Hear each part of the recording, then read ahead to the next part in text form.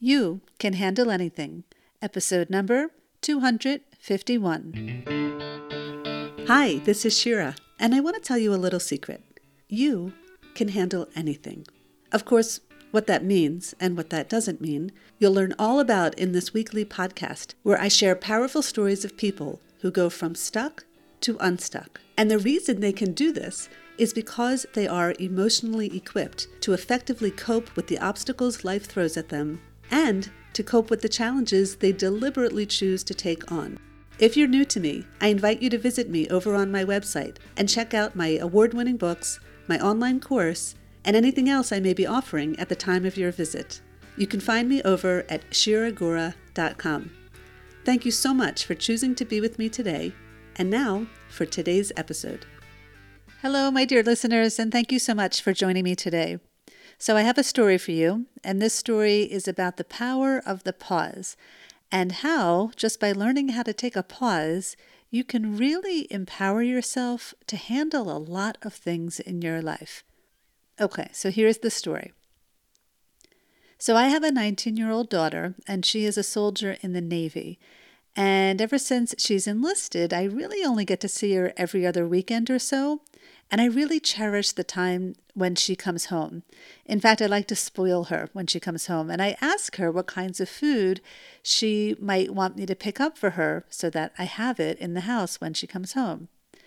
Last Wednesday, we were in touch, and even before I had a chance to ask her what she wanted, she texted me her request, which included a box of tea, a bar of chocolate, and a small bag of pistachio nuts. Now, while I didn't commit to picking those things up, it was assumed that I would. The next day, my husband said he was going to the supermarket, and he asked me if there was anything I needed. I sent him the list that I got from my daughter. When he came home, I looked through the bags and saw the tea and the chocolate, but I didn't see the nuts. So I asked him, "Where's the bag of nuts?" And he told me he didn't buy the bag of nuts. And I asked him why. And he said because they were too expensive and our daughter didn't really need them, and that we have plenty of other nuts in the house. Yes, I was pissed.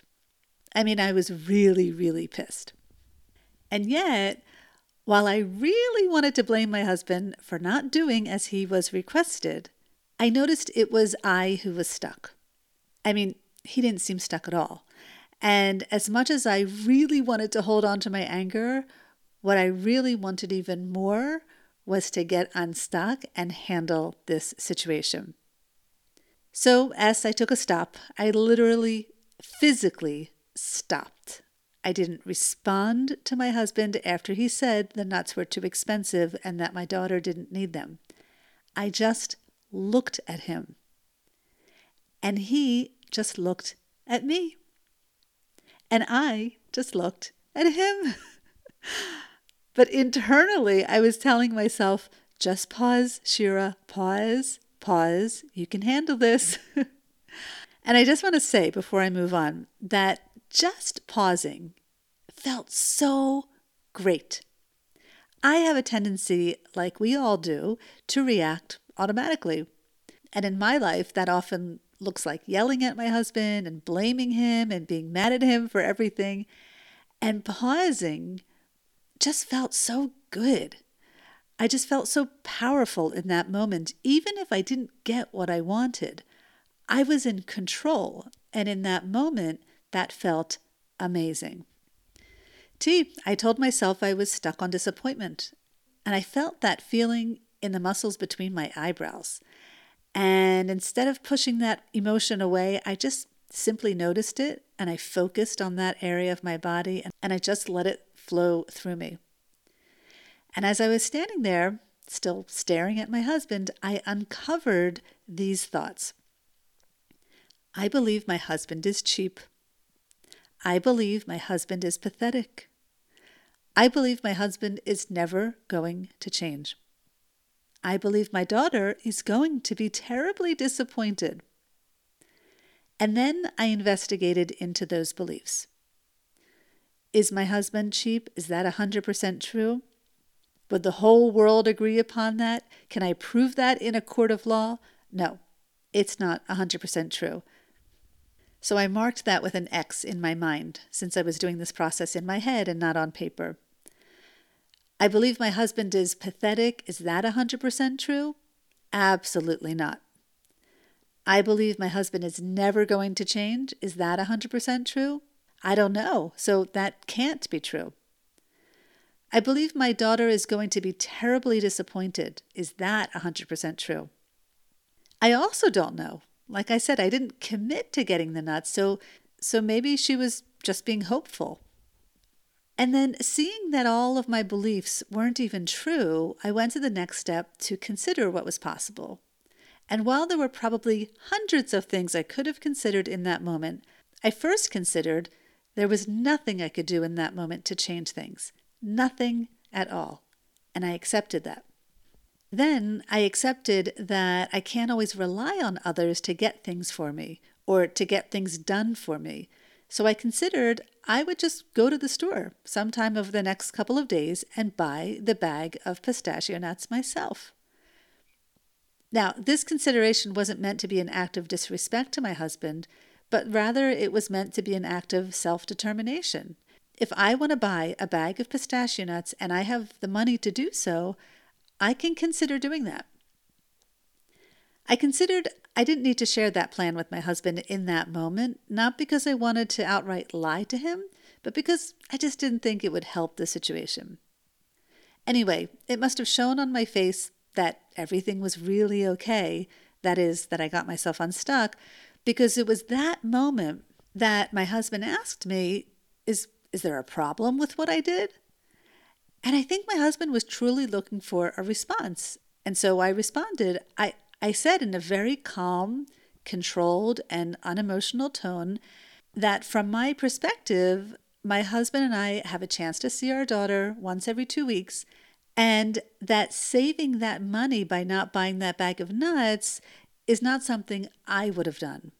To me, getting the nuts was more important than saving that bit of money. I didn't yell at him. I didn't cry. I didn't blame him. I didn't call him names. I just answered him. And he didn't respond back. He just looked at me. And I looked at him. And that was it. And then I walked out of the kitchen and just stood there for a moment and held myself in kindness for getting stuck on disappointment. It happens to all of us. And I'll just finish the rest of the story with you because it's actually kind of nice. I didn't end up getting the nuts because I didn't create time to go over to the market over the next couple of days. I just had a lot on my plate, and driving to the market wasn't on my list. I just accepted the fact that I wouldn't get the nuts, and I got clear that my daughter may get disappointed. But guess what? Can you guess? My husband ended up buying my daughter the nuts. I couldn't believe it. I truly couldn't believe it.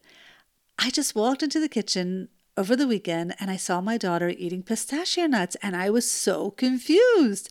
I asked her, where did those nuts come from? I thought maybe she got some for herself. But no, she just said, Abba got them for me. And he didn't tell me. Of course, he didn't have to. He also didn't know I had a plan to get her a bag anyway. How nice, right? And we all lived happily ever after. The end. No, not quite, but it was the end of a great stuck story, and I was proud of myself of how I was able to pause and use the unstuck method to handle that very sticky situation. But what really blows me away when I look back at this story is the power of that pause. Can you just imagine that story had I not taken a pause? It would have blown up. It would have turned into a war. It would have been a mess. But the pause saved the day. And so I'd like to invite you to visualize a stuck situation that you were recently in and consider how it would have looked differently had you taken a pause. And where would you like to try to bring the pause more into your life?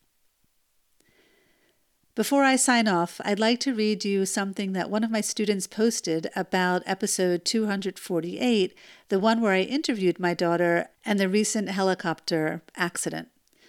This comes from Jo, and she said, I loved this episode as not only did it resonate, but it's really helpful to give the process a realistic context and to realize that it doesn't happen overnight and that we can change our perspectives and keep growing, learning, and moving and falling forward by taking something positive from every experience we have. I think some people do this naturally, but the majority of us don't because we get stuck. However it happens, the reality of feeling uncomfortable is so very much part of this process, and it is so helpful to know and hear this. This alone can underpin a more successful path towards a more fulfilling life that evolves in a way that brings us joy, happiness, and contentment, but of course, it's a lot of work. Thank you. So Joe, thank you for that powerful message. I am so grateful that you are continuing to learn and grow with this work and that my podcast episodes are supporting you by giving you a realistic context. And you're right, this definitely does not happen overnight, but it does happen over time and over practice. And this is exactly why I built my community. So my students have the support and accountability and a place where people speak this language and where they can show up as humans, living real human lives. Okay, my dear friends, if you enjoyed this episode, please consider subscribing to wherever you tune into your podcast so that you don't miss an episode. And I welcome you to rate and review it. I love hearing from the listeners of this podcast. And one more thing, at the time of this episode, which is mid-February 2022, I currently have 3 spots available for private coaching. If you are feeling stuck in your life and you are looking for some support, head over to my website and reach out to me so that we can meet. Thank you so much for tuning in, wishing you a wonderful rest of your week, and remember, you can handle anything. If you liked what you heard today and you want to learn how you can handle anything in your life, visit my website, shiragora.com, to find out more details about working with me one-on-one or enrolling in my 8-week group course, Emotionally Equipped for Life. I look forward to starting this journey with you.